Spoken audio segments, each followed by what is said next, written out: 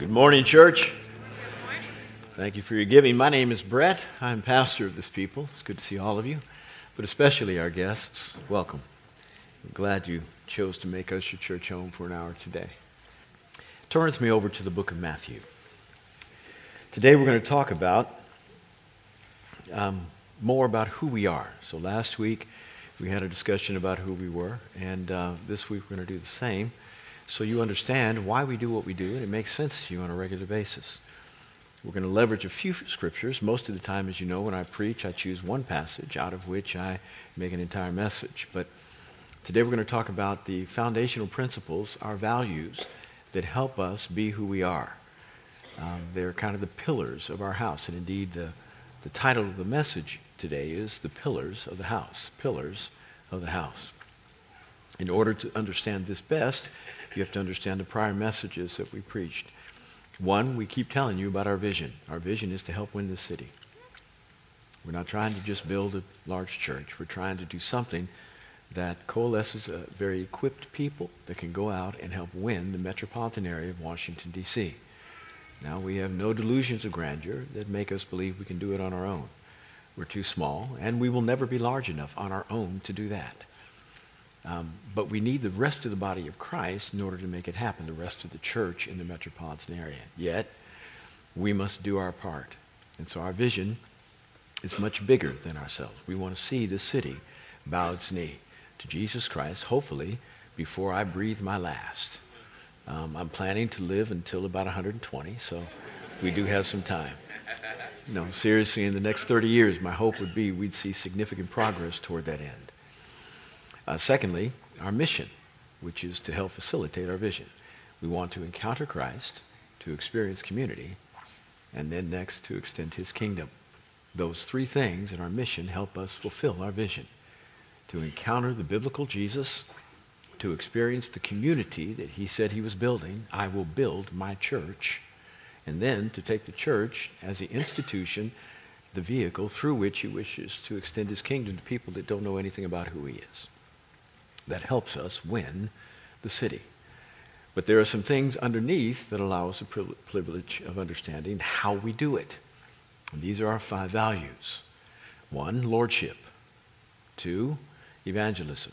3, discipleship. 4, leadership development. And 5, family. Lordship lets us know who we serve. Who is God?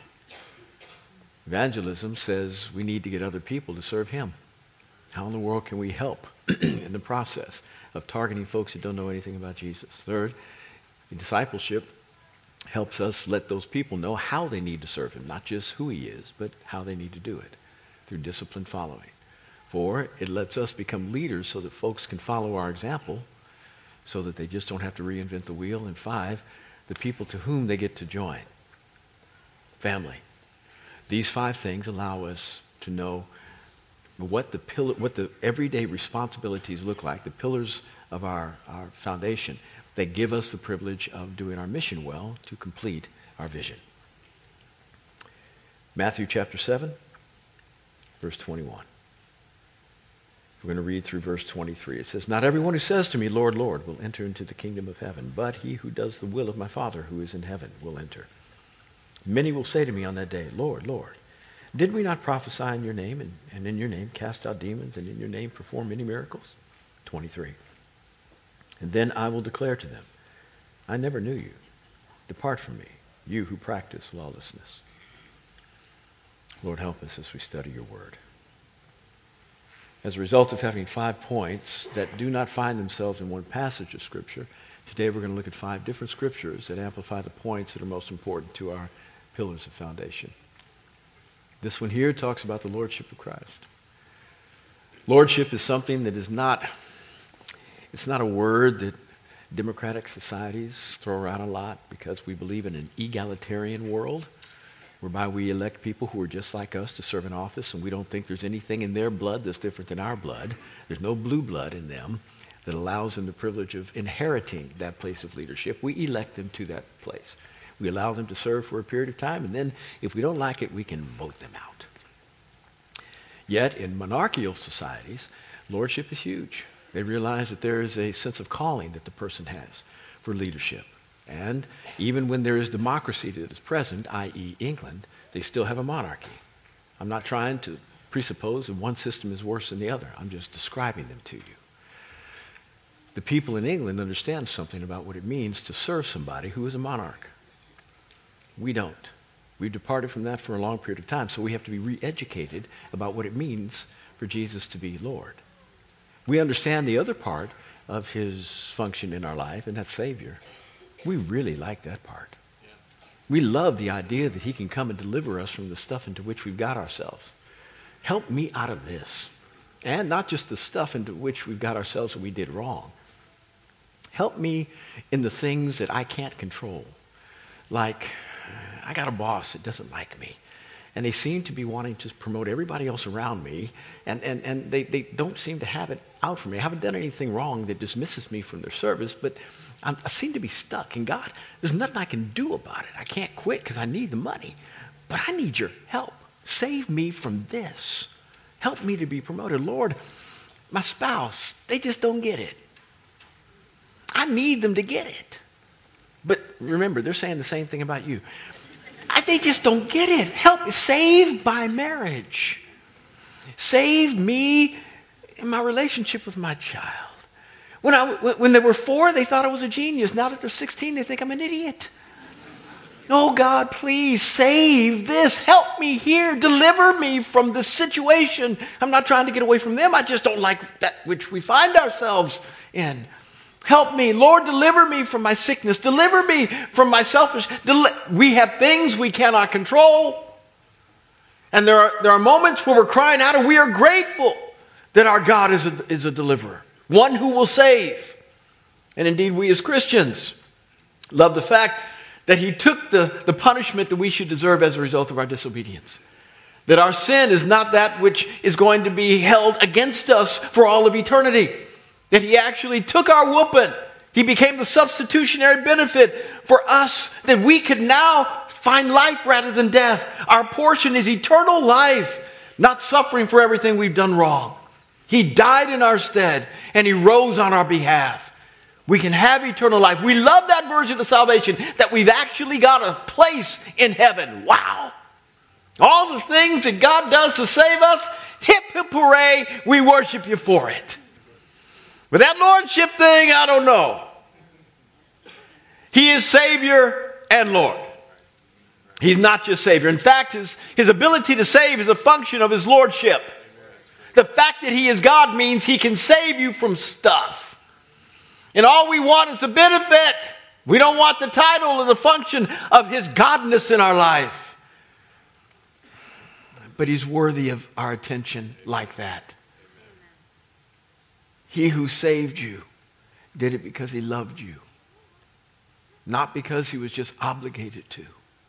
He cared. And the God of the universe thinks that much of you.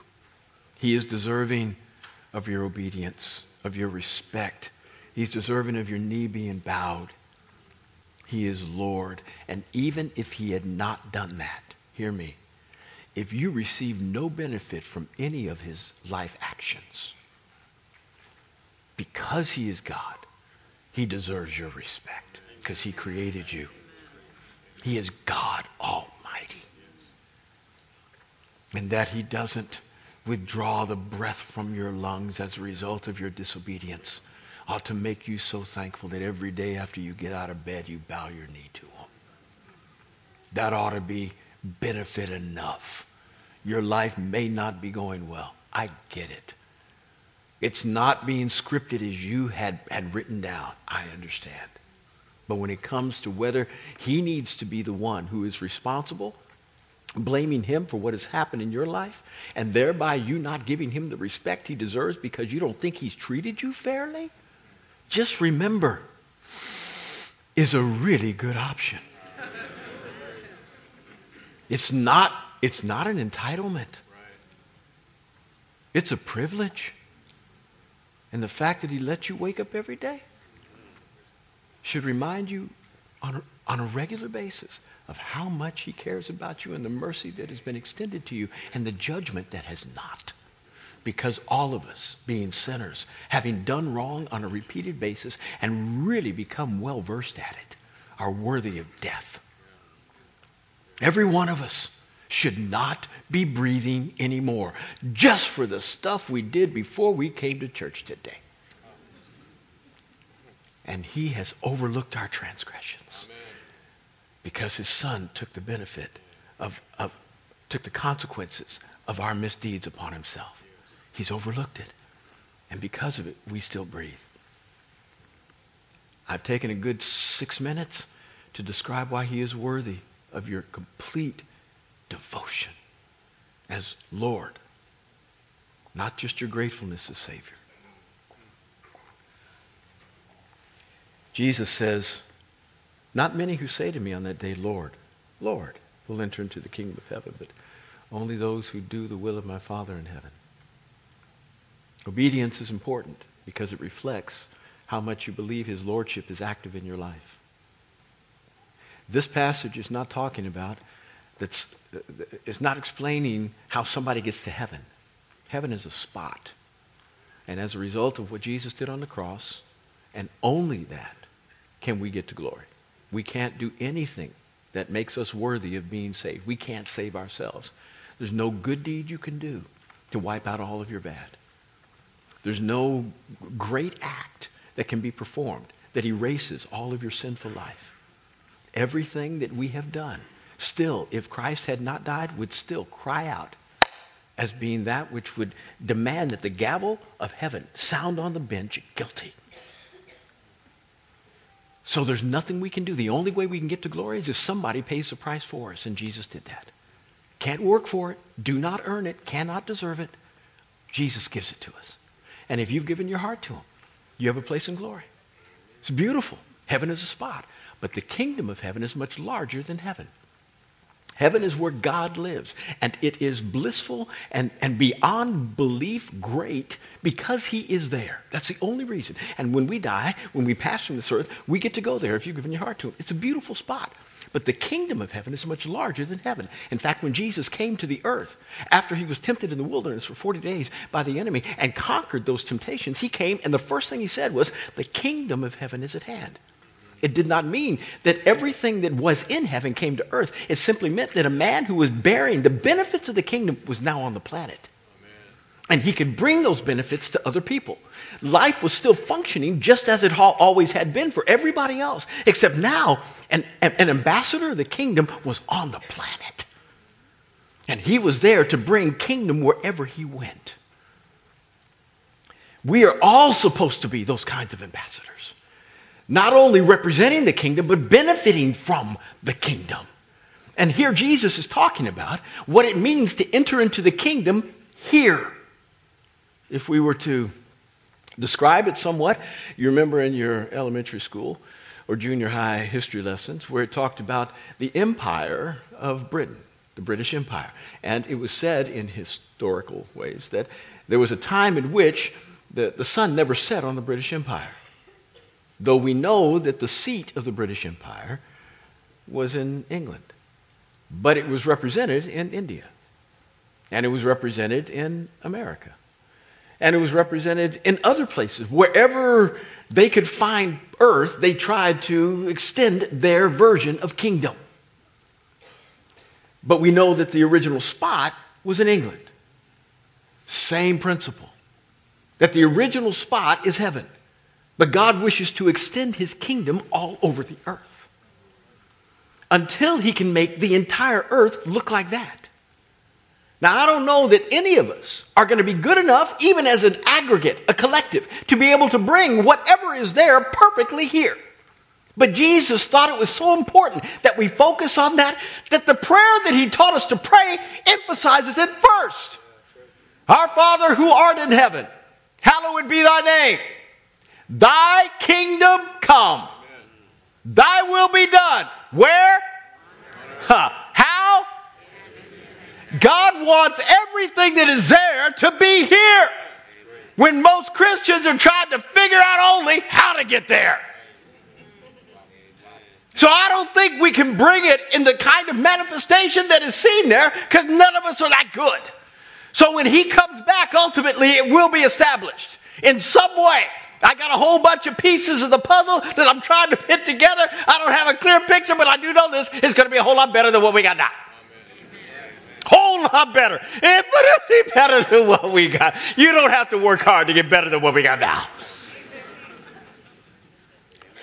But our job is to work it until we can get the best we can of whatever is there here. And that's why we work so hard in church, because this is supposed to be the one spot that is to have the greatest concentration of kingdom principles on the earth. And I'm not talking about Grace Covenant, I'm talking about the church in general. Wherever the church is represented, it is to be the greatest concentration of kingdom principles on the planet. When we build church here, we're not just thinking about religious community, we're thinking embassy. Are you listening to me? We're thinking embassy. We're thinking we want to be a place where you walk in and all you do is experience kingdom that you can't experience in your workplace. A concentration of righteousness. A concentration of forgiveness. A concentration of understanding and patience and kindness and generosity and healing and health and soundness of mind and power and miracles. We want that to be this because that's why God established his church, to be an embassy on the planet. I don't know why you're not getting this as good as I'm preaching it. I don't know. But it just doesn't feel like it's sinking in like I'm trying to say it. If you go to France and you go into the American embassy, you will not find a croissant.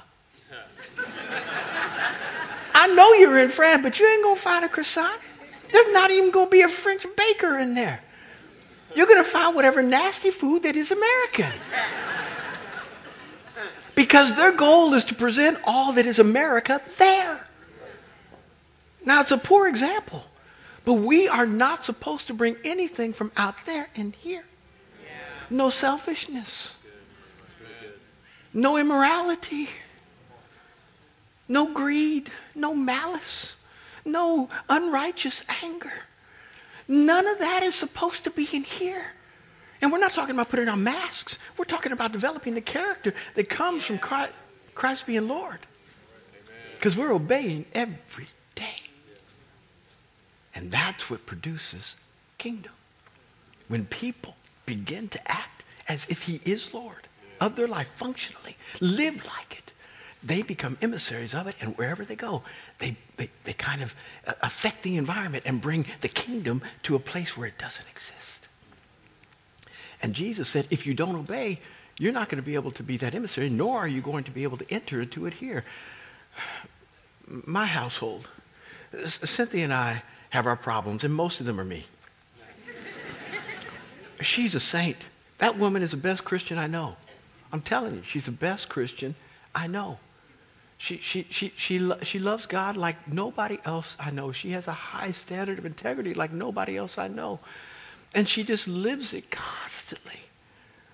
I'm so grateful to be able to have her as mine. And because she is who she is and because we partner together, she helps me in my weakness. But together we're able to produce something of a household that allows for kingdom to be expressed in extraordinary ways. There's nothing about our household that's perfect. But when I walk in, I experience kingdom. Amen. My children love me, even though they know me. They love me. They respect me. And when you can get adult children to still like to hear what you got to say, that's the grace of God. I mean, you know that you've said and done things that require them to be on somebody's psychiatric couch. You know you've done that. You've done that. But they still love you. We pray. We worship. And please do not relegate my house, because I am a pastor, to being so unusual that you can never produce it in your house. It doesn't have anything to do with calling. It has to do with lordship. We regard him as our Lord and consider it our privilege that he has called us to serve him, regardless of whether it's full-time with a salary. It's just, you wanted me? You chose me? Oh, thank you. What can I do to serve you, my God? How can I make you smile every day? When I lay my head on the pillow, my goal for the last 24 has been to bring a smile to the heart of God, to make sure that he's grinning from ear to ear over what has been done in my life today. And that requires us to do beyond just the ordinary. I was sleeping. I was taking a nap on the couch on my off day, and I heard the vacuum cleaner running. Now, Cynthia was at a hair appointment. My daughter Brooke was at school. My other kids were all over. But Grant was in the house. Grant was 14, my baby. And my brain just didn't work. I said, that can't be the vacuum cleaner because Grant's here. Grant's here. That can't be the vacuum cleaner. And you're foggy when you wake up. You just, what? What is, did Cynthia come home and I not know it? I looked around and Grant was vacuuming. I got up. I said, what's wrong with you? Well, what are you doing? What are you doing? He said, I'm vacuuming. I said, I can see that. What are you doing? He said, well, I just thought I'd help Mama out so she didn't have anything to clean up when she came home. I looked at him. I said, I love you, boy. I hugged him with one of those long, uncomfortable hugs. Dad, you can stop now. I ain't stopping. And immediately, I couldn't even stop it. A smile came to my face. When do you do the unexpected for God? When it's hard enough just to get him to get you to do the expected. When do you do the unexpected? Is he your Lord? Love him like that. The benefits of this, that you get unusual access. When you obey, you get unusual access. He says, not many will say to me, Lord, not many who call me Lord will enter into the kingdom of heaven, but many will say to me on that day, Lord, Lord, did we not cast out demons? Didn't we perform many miracles? Didn't we prophesy in your name? I'll tell them, I don't know who you are. Depart from me, you who practice lawlessness. They were trying to prove how worthy they were of his respect by what they did in terms of the miraculous. But it's a whole lot like when my 7-year-old Joseph, who's now 32, 33, whatever, he's old, came to me and he brought me my first time he was cognizant of buying me a gift for my birthday, and it was socks and underwear. He and Mama went out and got it. He was so happy. I mean, he was so happy. Couldn't believe it. And I took it. I said, oh, boy, I'm so proud of you. This is great. It's so wonderful. It's wonderful. It's just great. Thank you so much. And I praised him, and he walked away, and he was really excited. And the Holy Spirit spoke to me during that moment. He said, you know, you do this to me all the time. I didn't know what he meant. I didn't know. So after my moment at cake and ice cream, went upstairs. I said, God, what do you mean I do this to you? He said, yeah, when you go on a missions trip, you come back and you offer me a gift. He said, you like that, God? You like that? And I always hug you and say, yeah, that was great, son. You built an orphanage. You did this. You did. It's great. Treat you just like you treated him. The only difference between you and him is that you realize I gave you the ability to do it. He has no idea you gave him the money to buy your own gift.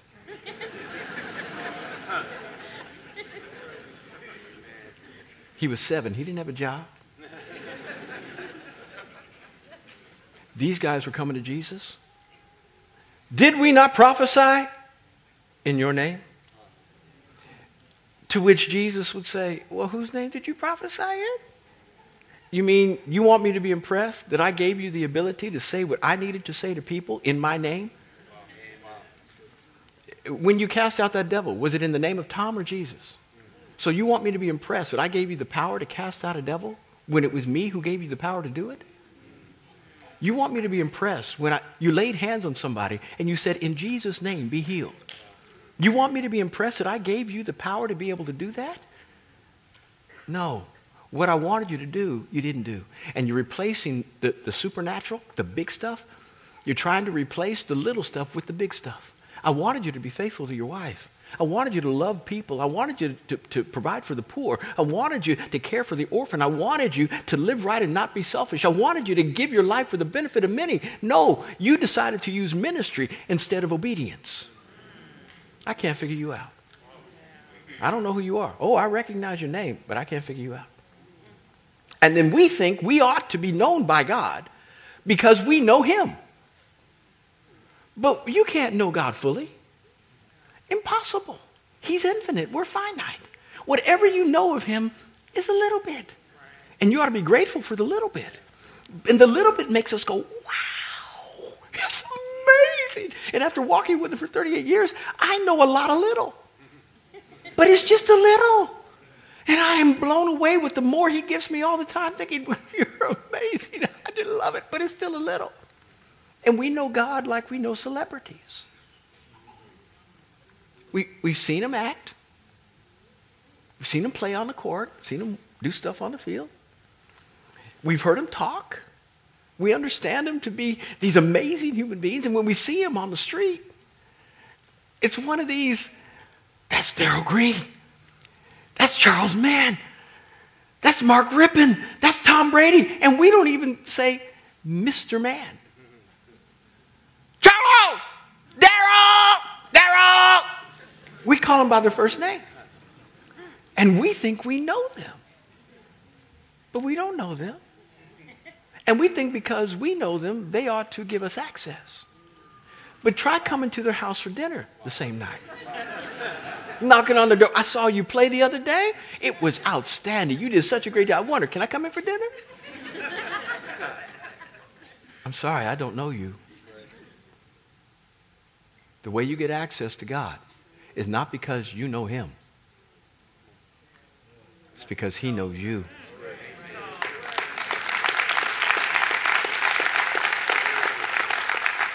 How does he get to know you? Not just by name recognition, but by intimacy, by obedience, lordship. You can't just call his name as Lord. You got to live it. We believe this as a value for us as a people. It's core. Obedience is core, not to be saved, to be right. To be people that can be right with God every day and to help others know what it's like to live in the midst of the kingdom. Boy, I have preached my entire message on this one point.